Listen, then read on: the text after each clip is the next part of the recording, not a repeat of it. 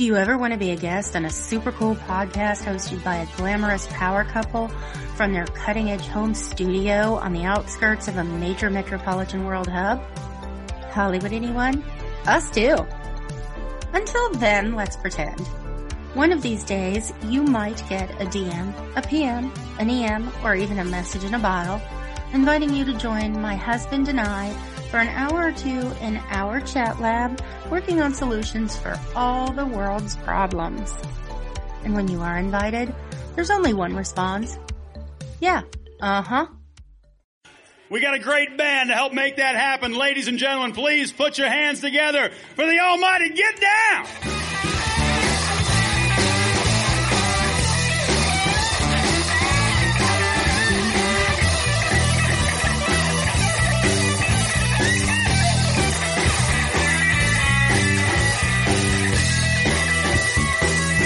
Hello, listeners. You are joining us on Yeah, Uh-huh with Lisa and Phil. And of course, our frequent flyer co-host, Aaron, whose arms might be tired. And this week, our guest is Jeff Demery. We're going to be talking about quite a few different topics. And we're starting with Friday night concert tickets and what Phish does with their tickets. And I do have an input from the Grateful Dead. The Grateful Dead found some of my brother's art, and my brother actually designed backstage passes and tickets for the Grateful Dead. So if you have a line-drawn dragon from a Grateful Dead concert, that is the art of Daniel Powell. So, I mean, I know that there is a Grateful Dead Phish connection. Well, let these gentlemen make that distinction. Yeah, you guys. I'm curious what year that was. What tour? I wouldn't be able to tell you. It's probably the 80s. Danny would know. I would think it's the 80s. Yeah, Danny knows. It's the 80s. It was after 85. So, because he had graduated, so it was after 86. Well, there are some prints of that downstairs, actually. Yeah, we have the actual prints. Mm-hmm. Nice. We store them for him, and then whenever he wants to sell a print, he'll come to the house and grab a few. So, Jeff, welcome. But you mentioned that you just purchased a couple, or at least one Phish ticket. And so, how many Phish concerts have you attended? And kind of give us a little background. I'm not as many as some of my friends. I have friends that have attended upwards of 70 or 100 shows. Mm. Wow. And I saw my first concert in 1993. But then in 1995, I moved abroad, and I didn't return until 2009. Mm-hmm. So for that reason, I've only seen a couple dozen shows. Mm-hmm. Okay. Because I didn't see them the entire time that I lived in Asia or Europe. Oh, wow. Yeah, that's fascinating. But yeah, it never grows old, and it's never close to being the same concert twice. And it's become, I don't know, almost like as much of a spiritual thing as it is a concert, auditory, musical type of thing, as well as a social thing, because, I hung out with 30,000 of my friends last weekend, which is as special as it sounds. Where was that last weekend? Last weekend, we were at a venue that people of my generation will always refer to as Deer Creek in Noblesville, Indiana. Don't even mention what it's called now. I can't remember. It changes names so often. Who knows? But yeah, I happen to know. Won't mention it. We are of your generation, I'm assuming. There you go. Well, I'll turn 50 here in a few weeks. Oh, okay. I'm we still got you the oldest. for a couple Darn of it. years there. Got a couple of years. I think we were at Noblesville. Yeah, because I'll be 55. Yeah, that's where we were for, what's her name? It was either Sabbath or Alison Krauss, one or the other. Yeah. Not sure. Yeah. No, I think it was Allison. It's either Sabbath or Alison Krauss. One of those. Right. It's a lot of people's favorite outdoor music venue. I mean, it's we have Riverbend, but in my humble opinion, it beats Riverbend hands down, which isn't difficult. But there you go. I think the Deer Park is closer to us. Well, I think it's almost like you took Alt Park or something and set down an outstanding outdoor venue right in the middle of it, because it's just surrounded by park and a lot of foliage and stuff. It's really cool, if that's the correct venue. But yeah, anyway, yeah, it's hard to say. Yeah. Mm-hmm. Is Deer Creek like in the middle of a park or a forest kind of setting, Jeff? No? Yeah. Hoosier land, corn or soybeans. You can take your pick. You have your choice. Yeah. They have both, corn and soybeans. Okay. Because we went to Indianapolis for Sabbath. Matters not. Okay. Matters not. It might even be a third venue that no one's mentioned. Well, like I said in the thread, if We're you not- remember an Alison Krauss concert, you may not have been there, right? Yeah. But so do you travel like beyond the tri-state area to go to some fish shows? Or? So I suppose on the spectrum of fish fans, I fall somewhat in the middle. Mm-hmm. So I do, but not hardcore. Mm. And I haven't ever left a job to follow them. Although I have friends who have, and the temptation is very real, but I haven't actually succumbed. The furthest I've driven was to Alpine, which is up in southern Wisconsin. Mm-hmm. Yeah. I've driven down to Nashville. That's only about 4 or 5 hours. It's not too terrible far of a drive, but not a whole lot longer than that. Yeah. So we mentioned before we started that they are currently playing this weekend in Atlantic City, and I can confess to definitely putting in Google Maps the drive time and seeing how long it would take me from Cincinnati. But was it like 13 hours? Yeah, it was too far, and school starts on Monday, and it just my heart's there, but it wasn't going to happen. Yeah. Mm-hmm. So I'm not as hardcore as some. I definitely have friends who went from Indianapolis, from Indiana, to the next set of shows in Hershey, Pennsylvania, and are now on the beach in Atlantic City getting ready for, another concert. But ever miss a Sunday show? Yeah, I imagine, knowing our band, it would be worth the drive. And they would make I myself am at 21 shows, but I always just catch them locally. The farthest shows I've been to are either Chula Vista, which is down at the Mexican border practically, or Vegas. Mm-hmm. But yeah, usually Hollywood Bowl or Forum or Poly Pavilion, Santa Monica Civic Auditorium. So the question for you, Brother Aaron, is of all the venues where you have not seen Fish, what is kind of top of your list where you would like to see them where they've played? Either Gorge or Red Rocks. I got to go to both. Then MSG for indoor. You know what? You exactly completely MSG. took my answer. Madison Square Garden. Oh, okay. And the appeal of that for, I believe, both of us is that the light show inside Madison Square Garden is unprecedented because it's indoors contained. And it's also above the subway station. And you can feel the trains go through and the floor moves in that place. And it's got its own rhythms aside from what the band's doing. And they love it. Oh, wow. That'd be kind of unsettling, maybe. Yes. I was going to say, that would make me nervous. Yeah, the Baker's Dozen, their 13-show residency was at Madison Square Garden. Yeah. To me, if you can feel the floor moving, there's something wrong with the floor. I don't know. There's I got my own story about that in a moment, but I have heard an interview with Trey where he said that there's video of the microphone boom stand swinging back and forth, and he's got to swing his body to time it to keep, in proximity to the microphone. And he thrives on it. He gets off on it. He finds it a buzz. So there is a place not far from Cincinnati called Rabbit Hash, Kentucky. We know about that. A band that I was previously in, a funk band called the Almighty Get Down, was invited to play a barn dance out in Rabbit Hash. And my bandmates were confused, although I kind of saw the nexus of bluegrass and funk and all that drinking and dancing and knew it would be a good time. And it was. I mean, it was one of the best nights ever. And at one point in the middle of the set, I remember seeing the light fixtures sway. The light fixtures were definitely rocking back and forth. And I thought, there's a chance we could bring this old barn down. I mean, this is not structurally solid. It's an old Rabbit Hash barn. There is a chance that we actually could, this could be bad. Yeah. And I thought it for just long enough. And then the horn riff came up again and I was gone. What a fun night. Well, I'm imagining actually, farm I tools, think it did come down. They've had to rebuild most of Rabbit Hatch. Well, not long after that night, the general store owned by a dear friend of ours, Terry Marksbury, did burn down. So the general store burned down. Oh, okay. And then there was, our band headlined the subsequent benefit concert at Southgate House Revival to raise funds for it. Mm-hmm. So it kind of came. We sent in money, but we didn't attend. So while we were talking about it, if you have a moment to stop by Rabbit Hash, Kentucky, it's well worth your drive, the little hamlet. In the general store there, just walk through and see and say hi to Terry, and you'll understand for yourself. It's a cool place. Yeah, it's kind of touristy. Yeah, you can pet the dog, pet the mayor while you're there. Yeah, the mayor is yes, yeah. Get the mayor to wag his tail for you. All love to Rabbit Hash.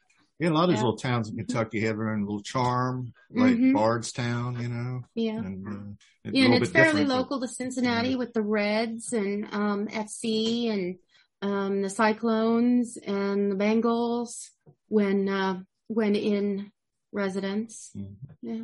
So, we could talk. I think that we're probably going to have to do our own episode on Phish, because when you think about Phish, you think about rock bands that, actually attract a large audience anymore. Phish is kind of unique, and selling out 13 shows at Madison Square Garden is pretty impressive feat for a band that some people would say has a niche following, I guess. But so it's a large niche. It deserves. In those 13 shows, they didn't repeat a song. Right. Yeah. Right. You mentioned before, Phil, about the connection with the Grateful Dead, and that's something that is discussed and debated amongst fans of both bands. And there's fans of both bands that overlap, and there's fans who are just either or. I have plenty of friends who are Grateful Dead fans who don't want anything to do with Phish, and vice versa. I was just at the right time to be able to see the beginning of Phish and the end of Jerry Garcia. So I managed, I was privileged to be able to hear Jerry Garcia in person a few times. So it was never a either or thing with me. Yeah. But musically, I don't think musically they have a whole lot in common at all. Okay.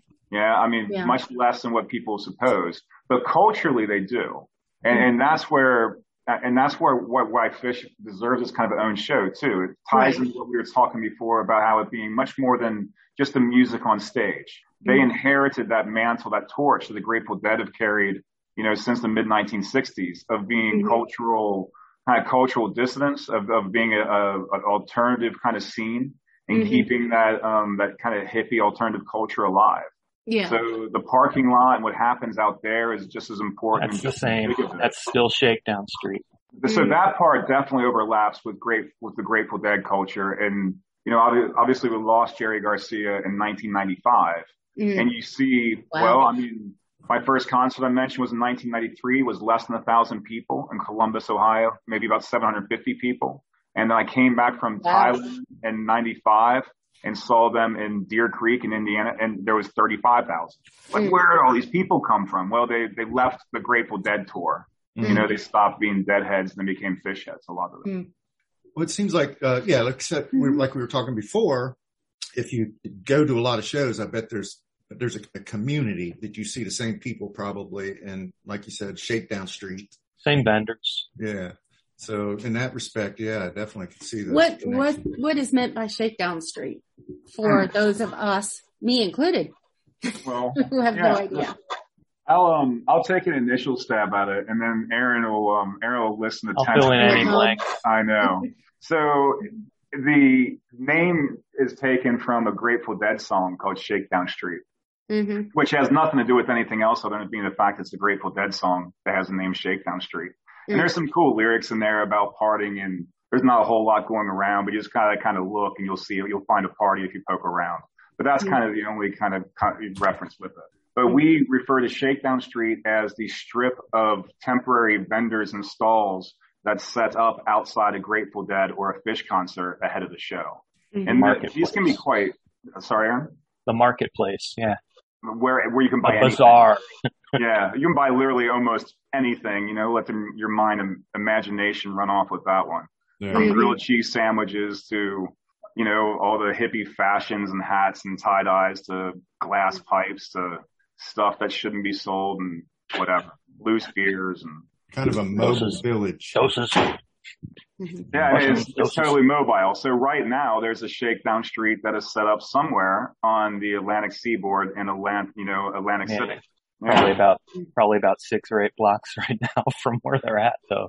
And that's probably a distant Shakedown. I think everybody should honestly, yeah, I can say this safe. I think everybody should experience walking through Shakedown Street at least once in your life. Even if you never attend a concert or whatever. It's just such a unique cultural experience that you could only possibly find there. It doesn't exist anywhere else on the planet. It is so, maybe it's your cup of tea and maybe it's not. But so is everything overpriced? I don't know. Overpriced? No. Usually at like that kind of venue, you're going to pay $4 for a bottle of water that you would get for 50 cents. Inside. Yeah. We're talking about Shakedown Street. You're going to pay, $1 for a bottle of water. Okay. But I mean, like the clothes. This isn't real.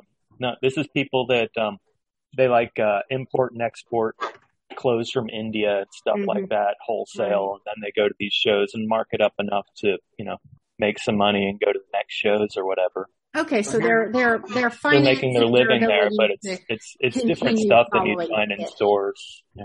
Here's an interesting thought for you. So this might be something that someone who quit their job might open a stand on Shakedown Street. Yeah, my friends Ed and Janet they did exactly that. They were going to India 2-3 times a year probably. I think they travel a lot less now, but they've got the import-export business going, and then they go from, tour to tour, festival to festival. They go to Gathering of the Vibes, and then they jump onto, Allman Brothers tour, and then they jump onto something else. Right. So you're not going to get shaken down on Shakedown Street necessarily. Yeah. Well, if somebody says 6 up, that means the cops are coming. That's some of the lingo. Gotcha. So what's your six places where those cops will be difficult like that anymore. So, for example, the Grateful Dead stopped coming to Cincinnati for decades because the police were overly vociferous. Yeah, so then they just stopped coming here. Yeah. They went to other places instead.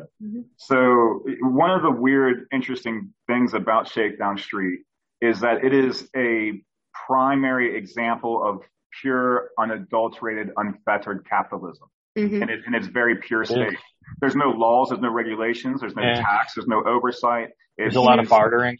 A lot of bartering. It's a pure market economy and based on supply and demand. So it's a pretty neat example of that. Yeah, I'll give you a T-shirt for 2 of those beers, kind of stuff. Right. Cool. Yeah, I'd like to. It seems like a pretty relaxed place to spend an after, Saturday. You like this necklace? Yeah. But how about a hat? Places I've traveled and I've circumnavigated the world and lived a few different places, and I can chameleon like fit in a lot of places. But Shakedown Street is the place on the planet where I feel I most fit in as my true self. Yeah. I don't have to worry about anything. I gotta go along with that. Yeah, how I'm dressed or whatever else or anything. I have no worries of any description in the world. It's like my chronic anxiety's gone. Just simply seeing my friends and hearing the sounds. You're home. Yeah.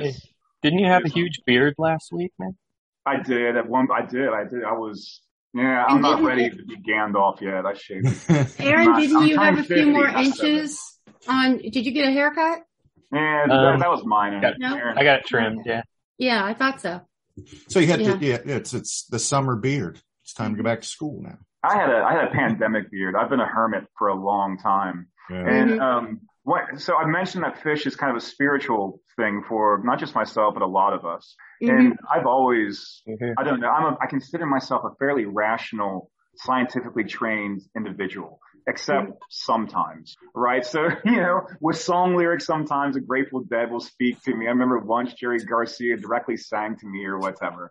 And last weekend, you got the lady with the fan connection, I think, too. Oh my gosh, yeah, that's a story that we will need to open that can of worms. My goodness. So yeah, Trey sang directly to me on Friday night and said everything's right. Just hold tight. He just sang it direct. He looked me in the eye, even though I was out on the lawn and 30,000 people. I'm sure he was looking at me. And he told me directly, hey, this world, this crazy world that we're in, everything is going to be okay. The sun's going to come up and everything's really going to be all right. And I walked away from those cornfields believing it. I still believe it now. It was like church. Maybe, okay, at least one more fish question. You've been to, I'm sure you've both been to concerts where there were let's say less than 1,000 or more than, as you said, more than 30,000. So the question is, how different is the vibe? I mean, which one do you prefer? Or do you have a preference? For like the larger versus the smaller? Oh, small. Okay. Yeah. That usually means you're talking indoor versus outdoor, right? Well, I'm just talking about like I know that there can be they have festival shows at like abandoned Air Force bases and Indian reservations and places like that where they'll bring in 70,000 plus for a show. Mm-hmm. But I mean, but how does having that many people sync up to the band? How much? They're one of the bands that basically the energy that the audience gives them comes back out. Right. There's a flow going on there. So is it way better with a smaller crowd or with a larger crowd? They're just different. Yeah. I couldn't say better. Okay. How about you, Jeff? I agree with Aaron. It's I understand what you're trying to ask in the question, but from like our point of view, it's not. I don't know. It's not relevant. It's not. Okay. It's not a question that's answerable. It doesn't matter how many people are together loving fish. It's just it has to do with this. Aaron mentioned energy, and it's this connection that you feel, and you actually. I don't know. One of the key phrases, catchwords, mantras from Fish is surrender to the flow. Mm-hmm. We talk about that a lot. And I was the flow and the hose. Yeah. Okay. Oh gosh, I was with a newbie on Sunday. Oh my gosh, this girl was 22 years old, and one of our friends invited her because she wanted to see what Fish was like. And we're like, oh my gosh, this poor girl. This girl's gonna freak. And on the way into the concert, we're driving from our campground into the venue, and I remember we asked her, what other concerts have you seen so far, Sarah? And she said, oh, I've been to a Janet Jackson concert. Well, what was that like? Did you like it? Like, yeah, Janet Jackson was great. So, and this is a true Fish kind of thing. I said some of the funnest things happen outside the concert. So without thinking about it, our driver dialed up Nasty Boys by Janet Jackson on his MP3 player and cranked it. Absolutely. And we were rocking Janet Jackson hard going onto that Fish lot. And of the 30,000 other people pulling onto the Fish lot and going to Shakedown Street, nobody else was listening to Janet Jackson, but we had a blast. Oh my gosh, it was fun. So, as we got into the show, and Sarah's a bit overwhelmed because it's an overwhelming thing. All those people, it's easier to go, oh my gosh, there's a lot of people here, and there's a lot of people being individualistic and without cares in the world and acting free. So it can be kind of a lot, So I reminded her of this advice. Just go with the flow. Surrender to the flow. Let Trey and the boys take you on a journey and just let them guide you and take you where you're going to go. Right. And they always lead to someplace just gorgeous. Yeah.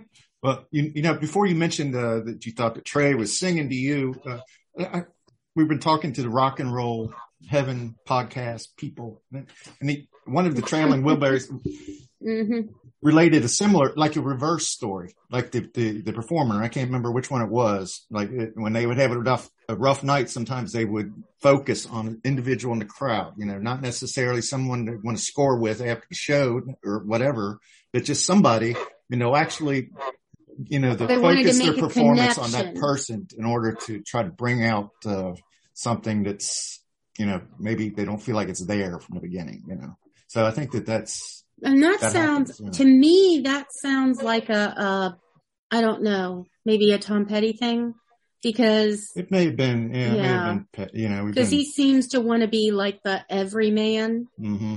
Yeah. He seems to have done the most interviews. Yeah.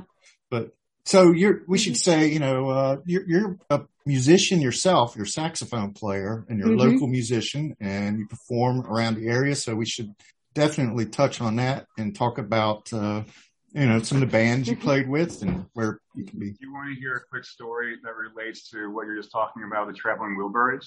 Oh, yes, absolutely. Absolutely. Yeah. So we were playing at a bar down in Over the Rhine called Motor, which is a popular night spot, and the place was pretty busy and a good number of people were dancing. But this pretty girl at the bar was sitting at the bar with her back towards to us, talking with her friend, totally ignoring us. And I was 50 feet away with my hands full of saxophone and dancing, sweating up a storm and juggling percussion instruments, etc. And I made it in my mind my mission to get her up dancing. And I wanted to see if I could use the power, just the tone of my saxophone, to communicate with her to get her up dancing. And this is going to sound strange, but it was 100% effective. It worked. It took about 25 minutes or so. And the way it worked was, at first, like when the horn section would hit, and I was part of a horn section, this thumping funk band. We were awarded Best Live Act in Cincinnati in 2015. We had fun.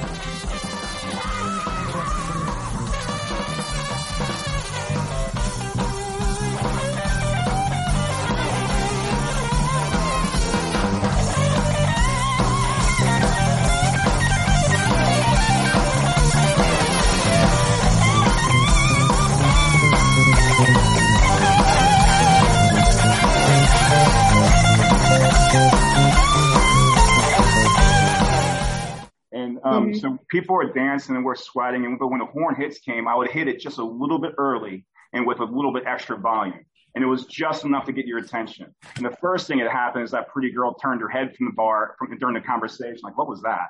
And then turned her head back to her friend and was talking to her friend, you know? And a couple of songs later, something, and then I hit a unfair advantage. I was a wireless mic. I was able to jump off the stage a little bit, right? But I didn't get up to her or whatever, but I was making enough of a ruckus in that club standing on tables that she had no choice but to pay attention. And then after that, she was dancing. So without saying a single word at all, and she wasn't like next to me. It was like, I don't know, there was a lot of people between us in this crowded club. Music is powerful. It's insanely powerful. Yeah. That's why the CIA had a file on James Brown. They knew that he was capable of both stopping a riot and starting one. John Lennon too. Oh yeah, that's a great story. I mean, did happen. Did you follow up? I mean, did you have an encounter with her after? Never. So that's where the cool thing about playing saxophone ends, because 3 hours later, by the time we're done and we packed up, everybody in the club except for the bartenders are gone. Yeah. So it's just about the music. I mean, so that's what's beautiful about it. You touch somebody, your eyes, get lost in it, and dance with the music, and what it's. I don't know. You're familiar with college entrance exams? If you've taken an SAT or ACT, whatever, I suppose. Remember how your head felt all dizzy and worn out after that? That's because it was such a full-on academic experience. It literally wears you out, right? Absolutely. Actually, I'm one of those odd people that's invigorated by taking tests. Yeah. I could skip the homework and ace the tests every time. Okay. Me too, but I know what you mean. Sorry. Yeah. See? And then if you combine, if you think about the most physical activity you've done, like I was on our lacrosse team at university, you know, and you get done, you get off of the pitch, and you're just absolutely completely spent and can't barely move. Playing funk saxophone in a band felt like both. It was awesome. Yeah. You're physically wore out and sweaty, and mentally wore out because you're concentrating like mad because, you know, you have to come in certain parts or whatever, right? A huge exercise in concentration. But yeah, it's the best fun I ever had. Yeah, no, I get that. So sort of a jazz funk fusion. Is that kind of what you play, or? Yeah, but I'm not. Cincinnati's blessed or cursed with an overabundance of highly trained musicians from our music conservatory, which attracts, you know, skilled musicians from across the country. So I don't get many jazz gigs because I'm not trained that way. And there are plenty of friends of mine who are. You know, who studied at school and are exceptionally well versed at it. Yeah. So, I get plenty of work playing rock, R&B, country, and western. You know, I'm musically promiscuous. I like trying new things, at least musically, anyway. All right. I can see some Johnny Cash going on. Yeah. What did we play last weekend? Willing. Which I had never played before. What a beautiful song. Willing? That's a Cash song? Little Feet. Oh, Little Feet. Okay. Yeah, Little Feet. That's John's big, his fascination. He loved that band. Yeah, my dad did. So are you pretty much out playing every weekend, Jeff? Well, my day job is as a 8th grade history teacher at one of our local public schools. So during the summer, when I don't have to get up, it's awesome. So I've been out playing quite a bit this summer. during the school year, I won't go out as often on a school night unless it's a paid gig. But I'm about ready to join a new band. We've been rehearsing a couple of times. I don't even think I told Aaron this, but it's finally time. I can't believe I played all these years and I've never joined a Grateful Dead cover band. But I believe I landed Branford Marsalis' saxophone role. Branford. In a Grateful Dead cover band, which is going to be so much fun. Oh, that's awesome. Cool. Yeah. I've been practicing it forever just because I love it. So we'll see how it goes. So out of nice eyes of the world. You're going to have to clue us into Friday and Saturday gigs because we're 9 to 5. They've got the school night too. Yeah. So we don't like Sunday nights. We won't go out Sunday nights. I kind of matured prematurely. Yeah. Like I kind of shut down Sunday evenings. Yeah. He's the youngest old guy I know. Well, if there's a jam session tonight that will play psychedelic rock, jam band, bass rock, there'll be a lot of musicians in the room who like the Grateful Dead and Fish and jam music. Yeah. And I can go tonight and I can wail until 1 or 2 o'clock in the morning. I have a blast, but tomorrow is also the first day of school. Right. Yeah. So I have to pay the piper. I mean, at our age, I suppose it's harder to bounce back. I'll be tired all next week for being out tonight. Right. Sometimes it's worth it. Dude, disco nap. There you go. Take a nap ahead of time. When you go tonight, is it just going to be a collection of musicians literally jamming, or are you joining a band? They like to take turns going up on stage, and people come and go, join. Mm-hmm. Yeah. Sometimes it's the best thing ever, and sometimes it's a complete nightmare. And the appeal, I guess, is the sadistic appeal, is you have no idea which until you get there. Yeah. So I had a great time who's going to be there, what they're going to call. And as a saxophone player, I rarely drive the bus. I kind of jump on other people's things and then play whatever. So I don't know what it'll be like. Right. Quite often it's fun, and sometimes it's, I don't know, not. You feel like it's kind of, I guess it's like awkward at times. And then other times it just kind of, I got 2 questions, and you don't have to name names, but do you ever get to a jam session and go, heck, he's here? Yeah, for sure. Yeah. Okay. Yeah, and he doesn't have a name, but he exists. Right. He exists on every continent of the planet. That's one of the cool things about my saxophone is I can wash up anywhere, and it really is universal. I could bust it out, make friends, and trade it for shots at the bar or whatever, and survive. I'm not very realist. I couldn't do it in the wild, guys. You don't put me in the woods or a jungle, or whatever. I'd be dead in an hour. All right. But as long as I have my saxophone or whatever, we'll be okay. As long as there's a bar. Yeah, exactly. So there's always this old guy who plays harmonica and won't stop. Mm-hmm. And it's bad because they just musically are just kind of just babbling over the whole conversation. They don't leave babbling over parts my saxophone would normally play. So it's just, I cringe when I see him because they're, I don't know, usually an older guy who never gets out and doesn't have much skill, and they're having the time of their life, but it's not helping others. Yeah. Okay. And my second question, saxophone, is President Clinton. Did his saxophone playing have any impact at all on the culture, on the popularity? Oh, that's tough. I'm not sure. Yeah. Yeah. I mean, because you weren't in the country then, so. Yeah, well, I just was. So that would be his first term, and I left. Yeah, that's when he was playing. Anytime a celebrity is seen to be playing specifically your instrument, during the Olympics, I found out that Katie Ledecky, the medalist swimmer, she plays saxophone. Okay. Right? So that's going to help. That's not going to hurt, Right. But I don't know if it had that big of an impact or not, because it was universally agreed that he pretty much sucked. He wasn't. He wasn't cringeworthy, horrible. He's only doing it for a gimmick. But he wasn't good. He can play just enough. He probably played it in high school band or something. And he wouldn't be good because when's he going to practice? He's busy as hell. He's running for president. You wouldn't expect a guy running for president to have time to be able to practice, So, well, he can take off some golf time. I forget who the quote's from, but they said that Clinton plays saxophone like David Bowie plays saxophone. Yeah. That was Bowie's first instrument, though. So he started off on sax, which is why Bowie quite frequently includes sax solos and stuff, which is Van Morrison too. Yeah.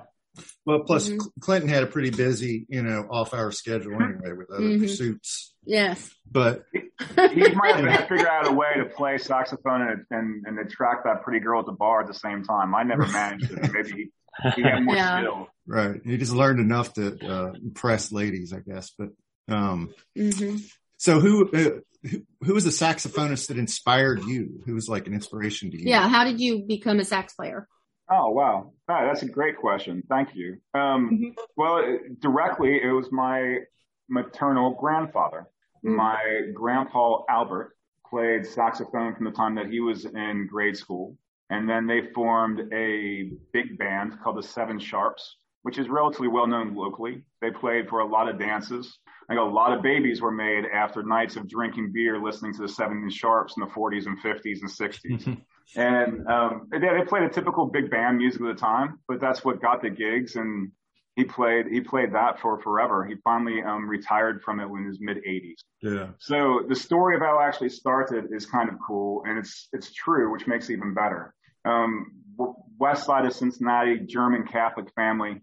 My mom is the oldest of 6 kids.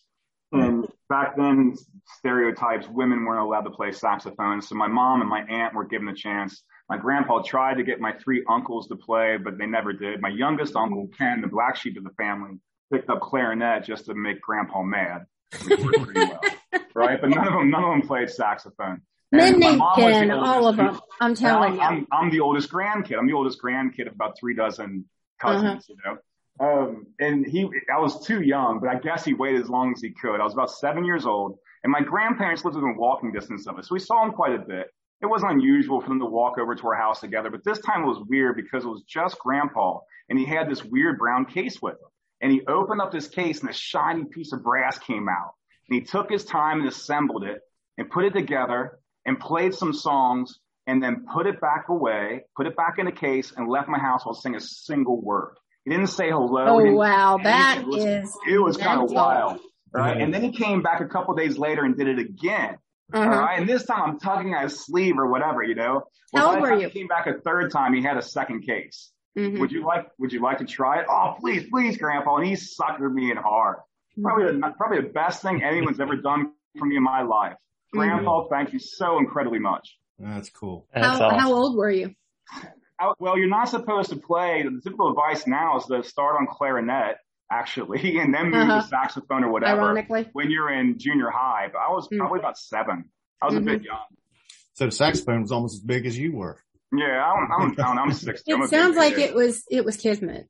Oh yeah, it was. It was love spending time with my grandpa, and we were learning out of this old 1930s coffee-stained book of arpeggios and stuff he had. And then I moved on to high school and stuff like that. Yeah. But I didn't study music at college, so I was given that kind of stark choice, and I didn't carry on with I studied anthropology and psychology, so I came back to music later in life. Wasn't the saxophone, like when you think of a brass band, you think about Benny Goodman or Glenn Miller, and then the saxophone was it was probably almost like the electric guitar of a brass band, right? Because the sax player, the tone and everything like that is just a little bit sexier, a little bit silkier, a little cooler, Well, much to my guitar playing friends' annoyance, there's a lot of evidence to suggest that the guitar was electrified to make the guitar sound more like a saxophone. Oh, wow. Yeah, because of that sustain and be able to keep it ringing and also be able to bend. You can bend notes with an electric guitar the same as you can with a saxophone reed. Yeah. So, yeah, my friends don't like to hear that, but I believe it's historically true. Awesome. That is cool. And when you think about the posture that the saxophonist plays, a lot of times, just things, holds his arms and stuff like that. It does kind of recall the guitar. Did your grandfather leave you a baritone sax that you learned to play or something like that, or give you one? I've got our family's original alto from one owner from New, bought in 1932 by my great grandpa. Wow. Yeah, I collect Do you brass. still use that on occasion, or? I had done. It's still giggable. It still plays. The cool thing about brass instruments is if you choose them well and you take care of them, they'll age well. It's not like, vintage instruments go off or bad or anything else. As long as you don't drop them. Yeah, it can't get wood rot. Yeah. And reeds are replaced. Yeah, and there's pads on them that are made of leather. These leather pads that close the tone holes to make the sound go where it's supposed to. You replace those every 10 years or so. Mm-hmm. As long as you keep them maintained, there's saxophones will play for well over 100 years, no worries. Yeah. Some of the brass is better. Don't make them like they used to. Yeah. Mm. Did you ever see that movie Whiplash? No, I know what it is, but I haven't seen it, I'm afraid. Yeah. I don't know what it is. What is it? It's it's almost like, I would like to say it's almost like going to, the military academy for musicians. And it's got the guy from, it's the one with, J.K. Simmons. Yeah, J.K. Simmons. That's the one he won the Oscar for. Yeah, it's really good. No, I haven't seen it. I'd like to. Oh, it's really good. It's really good. But I'm trying to remember if the protagonist played sax. Did you see that? Yeah. Okay. Because I didn't. It's got a lot of cringy moments. He's such a jerk. Yeah. To the students, but I don't know. He really was a music major, J.K. Yeah. Look, I believe, Yeah, he's definitely a composer, an underknown, well-known, a Renaissance man. Well, I should bring up movies when I actually have a point to it. But I was just wondering because I have a feeling that your introduction to music wasn't like going to military school. It was more. It was kinder. It sounds kinder, if a little bit manipulative. Yeah. Well, my introduction to music was being left on my own to flick the doorstop, behind the door. The sprung coil door stop. Yeah. I used to jam on those. Yeah. Well, I used to love those. It was my first concrete example that I can recall where I realized that I was capable of manipulating sound. That I was, as a toddler, I was in control of that sound. I could make it sound higher pitched or lower pitched, louder or softer based on my movement. It was kind of a cool understanding. Yeah. Rubber bands too. Yeah. Rubber bands. Did you ever play a juice harp? No, but I have had the song "The Rubber Band Man" by the Spinners stuck in my head for about 3 weeks, and Aaron just put it back there immediately. So thank you, Aaron. What a fabulous song! I mean, that song's about a guy playing like a rubber band struck between his toes or something, isn't it? Something bizarre. Great. It is an earworm. That does stay with you. Yeah. I used to play the doorstop, and my experience with playing the doorstop was quit that. So, not exactly a musical introduction so much as a annoy your mother introduction. Well, I mentioned my grandpa, but then when I started to find music and stuff like that, now that I've had a chance to listen to what I want to, the musician that is my single favorite, the one concert that if I could go back in time and see anybody, even more so than Charlie Parker, whatever, I know, sacrilege, is a gentleman from Columbus, Ohio, whose name was Rahsaan Roland Kirk. And I don't know if you're familiar with Mr. Kirk or not, but he was born in poverty in Columbus, Ohio, and then accidentally blinded as a toddler. The nurse, I think, put the wrong eye drops in his eyes and painfully blinded him, which is awful. Yeah. So now he's poor, black, and blind, which means that music is the way out. And he was just naturally gifted and breathed music from every pore of his. His family found that he was a prodigy when an uncle came over and started playing the family piano after church one Sunday, and they heard the sound of what they thought was a trumpet accompanying it. And it wasn't. It was 3-year-old Roland Kirk underneath the front porch blowing into a hose pipe. Wow. I mean, the guy heard music on the train tracks. He heard music in the trees rustling. He sneezed in time. Yeah. So what's your musical influence is everything you've ever heard. Yeah, it's the sound of thunder echoing across the Ohio River Valley after a thunderstorm. It's all of it. When you think about like Ray Charles and Stevie Wonder, they say that it's like you've got an allotment of sensory perception, and if you're deprived of one, then your others are enhanced. And it's like it's almost like these geniuses, geniuses like Stevie. Maybe the blindness is the genius. Yeah, it seems like I think it's undeniably true because this goes to high proportion of examples of guys and women who turned out that way. Right. But yeah, with Roland Kirk is another one like Ray Charles. So I might not be inherently tone deaf if I were blind. It's not somehow I think it's that's not a good true. trade-off. It's a good trade-off for the rest of the world, but not for the no. So I'm not going to work that angle. Have you ever come across Bootsy Collins in your travails? Not directly. Personally. I'm not. No, I haven't. No. Because we didn't. He has. I don't know. The music scene's kind of strange. He had favorites that he dubbed, in the local funk scene to go on, and it wasn't. He had Shag, right? Freakbass is kind of the guy that he passed his baton to. Okay. And we were doing too well. Okay. Oh, so you were competition. Yeah, Bootsy didn't show up at our gigs, put it that way. Okay. Hey, that's okay. That's I've a compliment. actually shared the stage with Freakbass is a nice guy, nice enough guy. Yeah. Chris Sherman, family man, and great musician. So I know personally. His name is Freakbass. Yeah. Okay. Local funk musician, bass player, who was kind of taking on the baton from Bootsy Collins. Skilled guy. Kind of in the vein of George Clinton and Parliament Funkadelic. Yeah. Yeah, for sure. Super, super nice guy. So so here's how I met Freakbass, right? He had an album release party at the Southgate House Revival, and we opened for him, right? Because he wanted people there. We're the two probably biggest funk names in all of Cincinnati, and it was a good night. He filled the place up. It was a wild, cool night. Yeah. And we were playing in the Sanctuary, which is the converted kind of church room. And now, if you've been to the Southgate House Revival, you'll see that in the former choir stalls for the old church, they converted it into a quasi green room where you can go up these back stairs behind the stage and then come out in this choir stall that overlooks the stage, right? So you can sit up there, and there's exactly what you would imagine to be up there, a big nasty leather sofa. That's what the Troubadour is like. There you go. Yeah, cigarette butts and, one of those couches you'd like to sterilize when no one's looking. Exactly what you're talking about, all right? Yeah. But that's the green room at Southgate House. And it's open, in the front where the choir would sing, overlooking all of the audience. You could look down the stage. It's kind of cool. So I had it in my head. I planned it out during our sound check, how long it would take me to jump off the stage, to go backstage, to run up these stairs, to get up there, swing my legs over the balcony, and then stand on the other side of this balcony over top of the stage playing. I thought it'd be kind of cool. Yes, on a so safe sounding situation. Well, I didn't have to dance and do cartwheels when I was up there. I just had to stand still and not fall, right? Right. So, and I safety checked it. Things I'm not good at.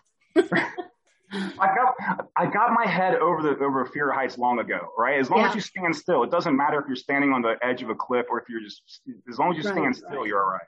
Yeah. So this was my plan, all right? Gig comes out, the place is full. We're playing. It comes a part of the song. My heart's kind of racing. Do I dare do this crazy crap or not? It's hard enough what I'm doing. All I got to do is stand here and just not be an idiot, play the damn saxophone. But you chose idiot. So I'm having this internal dialogue debate with myself about this crap. I'm like, just do it, Demery. Damn it. Just do it. So I jump on the stage, go off stage right, go back behind, run up the stairs. I get upstairs, I get up to that green room, and the only person up there is Freakbass Sherman sitting on his cell phone, staring at his cell phone. And he looks up at me and he doesn't say anything. He gives me a clear look. What the hell are you doing here, dude? And I look, I'm like, hey man, sorry, I gotta go take the solo. And I swing my leg over the balcony, and he's looking at me like this guy's jumping off the face of a cliff. And I stood there and oh man, all that adrenaline, I let it rip good. When you connect, I swung I got this one pretty solid, man. Yeah. Everyone screams. I take my bow. I live carefully, leg back over the balcony before you die. And this whole time, Freakbass is just staring at me. His jaw hanging on the floor dude, I never saw anything like that. He gave me a huge fist bump. I ran back down the stairs and joined the band and finished playing. Well, he's probably saying, how am I going to top this? Yeah. That's how I met Freakbass. Yeah. That's awesome. Cool. We crossed base with him a few months later, and he asked me to jump on stage with him. I played a few songs with him. It was great fun. You see, and there you are. You're in his memory. No. Forever. Oh my gosh. Strange. I don't tell these stories ever. This is great fun telling these things. Thanks, guys. Yeah. I don't know if anybody ever wants to listen to this crap ever, but it's better for worse. I live this stuff. So what's another story that you've been want to tell? I have, if you haven't figured it out by now, I have this fetish with climbing on things. I can't just stand there and play. I find the highest thing you can climb on, and I like climbing on roofs and balconies. And I got that in me too. I have a wireless microphone for my sax, so I can. Sometimes I run out the back door and then run around the block and come into the front doors, and so people have no idea where I'm at, and I'm playing from walk through the crowd from the back of the audience. Mm-hmm.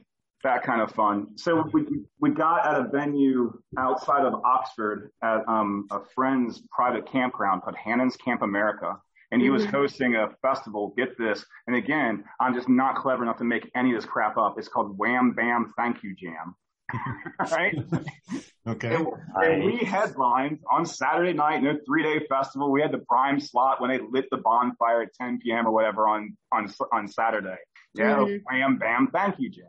And it's a small festival of maybe no more than like 4,000 or 5,000 people, but they're kind people and they're fun people. Yeah. And it was like, there are people, and 5,000 people is more than enough. Still to make a lot. you feel, yeah. It's enough to make you feel like a rock star when you got the VIP band and stuff. With a bonfire. Oh my gosh. So they set up this new thing this last year we played, where they put these massive speakers up on scaffolding that were about 2 stories tall back by the soundboard to further relay the sound back to the field. It was a good improvement, right? Mm-hmm. But there was this big 2-story tall scaffolding, next to the soundboard. And I thought, I can climb that. I can get up there. I know I can do this. So I thought it through while I was sober during the daylight, 2, 3 o'clock in the afternoon. I roped an accomplice, a guy named Mike Gregg, who's still a close buddy to me. And that's how you make a friend. Hey, Mike, I got a job for you. Guess what? And we planned it out, right? I planned my route from leaving the stage in the dark. I had to go behind the guys dancing with fire and juggling fire sticks and that kind of stuff, right? Not get immolated. I had to go behind them where the crowd can't see me.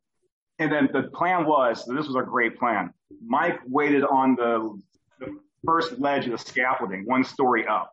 And I reached up and I handed my saxophone up to him. And if he secured that, then I climbed up, and then I climbed all the way up to the top, and then he passed my saxophone up there, right? Right. So, and we timed it, how long was it going to take me realistically to go from, and I didn't tell anybody in the band I was doing it, because that'd be no fun. It'd be more fun as a surprise for sure. So the part of the song comes, and I just kind of casually slip off the back of the riser and out the back. And I go behind people dancing the fire and be careful not to set myself on fire and stuff. I turn the microphone off. It's on mute. So nobody can hear me climbing up this thing. I'm hoping Mike's there, or else I'm just going to look like an idiot. I'm stuck. I'm just in the middle of nowhere in the dark. Well, you could still do it from the first. It would still be something. I mean, not as much impact, but still. Yeah. You're now fully engrossed in my thought process while all this is going on. So you're with me, right? Right. Exactly. But he was there, right? I said we're good friends. He didn't let me down. So he was there. I pass my saxophone up. I climb up. I get to the top, and I get up there, and I'm standing up there, and I clip the saxophone back onto my neck strap. And I'm like, holy cow. It's like, we did it. I'm standing here. And then I see something so cool. I got the chance to watch my own band. Yeah. And they were good. I mean, people were getting down and grooving, like the whole first 20, 30, 40 people deep in that crowd were all getting down, dancing, sweating hard. Like, man, we sound great. This is good. What you couldn't see from the stage, I could see a nice full moon right hovering behind the stage that the audience got to see. So it was really good. It was great. And then I heard the lead singer call for the saxophone, and I thought, oh crap, that's me. I closed my eyes and took a deep breath and just surrendered to the flow. Just let it rip. And people were looking around like, where the hell is that? What's going on? There were spotlights like looking for me. And I felt the heat of the spotlight hit me about 15 to 20 seconds into the solo. I felt it on my face from up there. And then people started screaming, going crazy in the middle of the song I was playing. Like, this is cool. That is cool. And I survived. Climbed down, and I'm still here alive to be able to tell you. Do you feel like your stunts are a callback or an answer to your not being the lead? I don't know. I think it's just because I'm an idiot. But mainly, I don't know. And also because I'm not classically musically trained. Maybe I didn't have enough musical confidence to stand there naked and just play. Maybe I felt I had to goof off or whatever. Yeah, little Jesse James Dupree in you. Little jackal, you know. But it was born out of desperation and instinct. Like when you're playing a gig that's flatlining and people aren't interacting with you at all. Yeah. I found this out early on, and because a keyboard player can't do it, a guitar player is usually wired in and can't do it. Drummers can't do it. But I was able to physically jump off that stage and then get into the crowd. And because you're not constantly you're the exclamation point. Well, musicians at all levels. When you think of like Jimi Hendrix, who's setting his guitar on fire, or Keith Moon destroying his drum kit. I mean, musicians are inclined to be theatrical. Yeah. Something a lot of people don't know that's completely, totally true is that it's a part of the tradition of rock and roll music of something called walking the bar, where the saxophone player would climb on top of the bar and play walking across the bar. Yeah. And I've done it a few times, but because of hygiene reasons, a lot of owners don't like it. I'll ask their permission instead of making them mad and getting thrown out of their club. But back in the day, back in the 50s, that the owners would insist that saxophone players did it because it made people thirsty. It made people go loopy and drink like crazy, and their profits went through. It just wound people up. So, man, get that saxophone player up on my bar, walking the bar. Have you ever presented that fact to the bar owners and had them change their mind? I don't know if I've ever had an argument with it.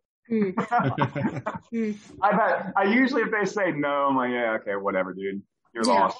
I was going to make it's a bar rag and a spray of disinfectant, dude.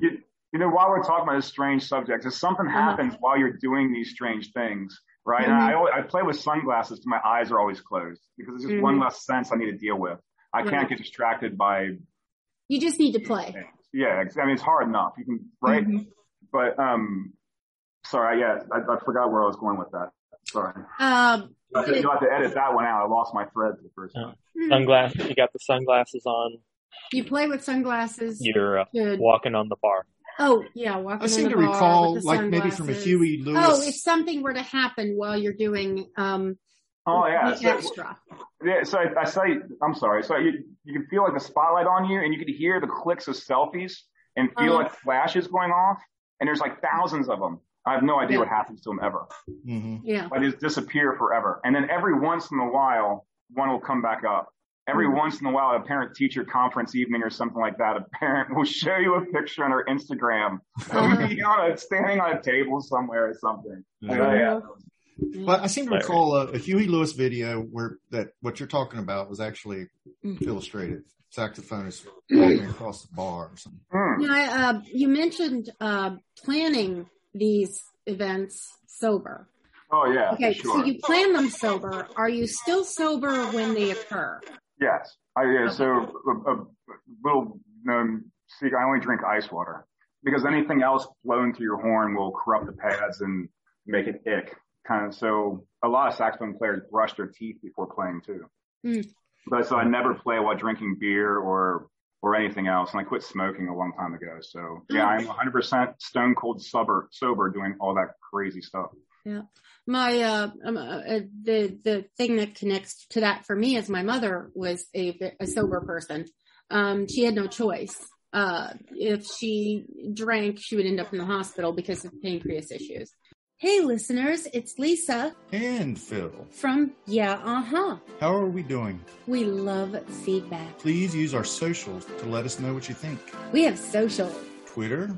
Yeah, Uh-huh Pod. Instagram. Yeah, Uh-huh Pod. Facebook. Yeah, Uh-huh Pod. Notice a pattern. Website. www.yeah-uh-huh.com. So let us know. Hit us back. Have a great week.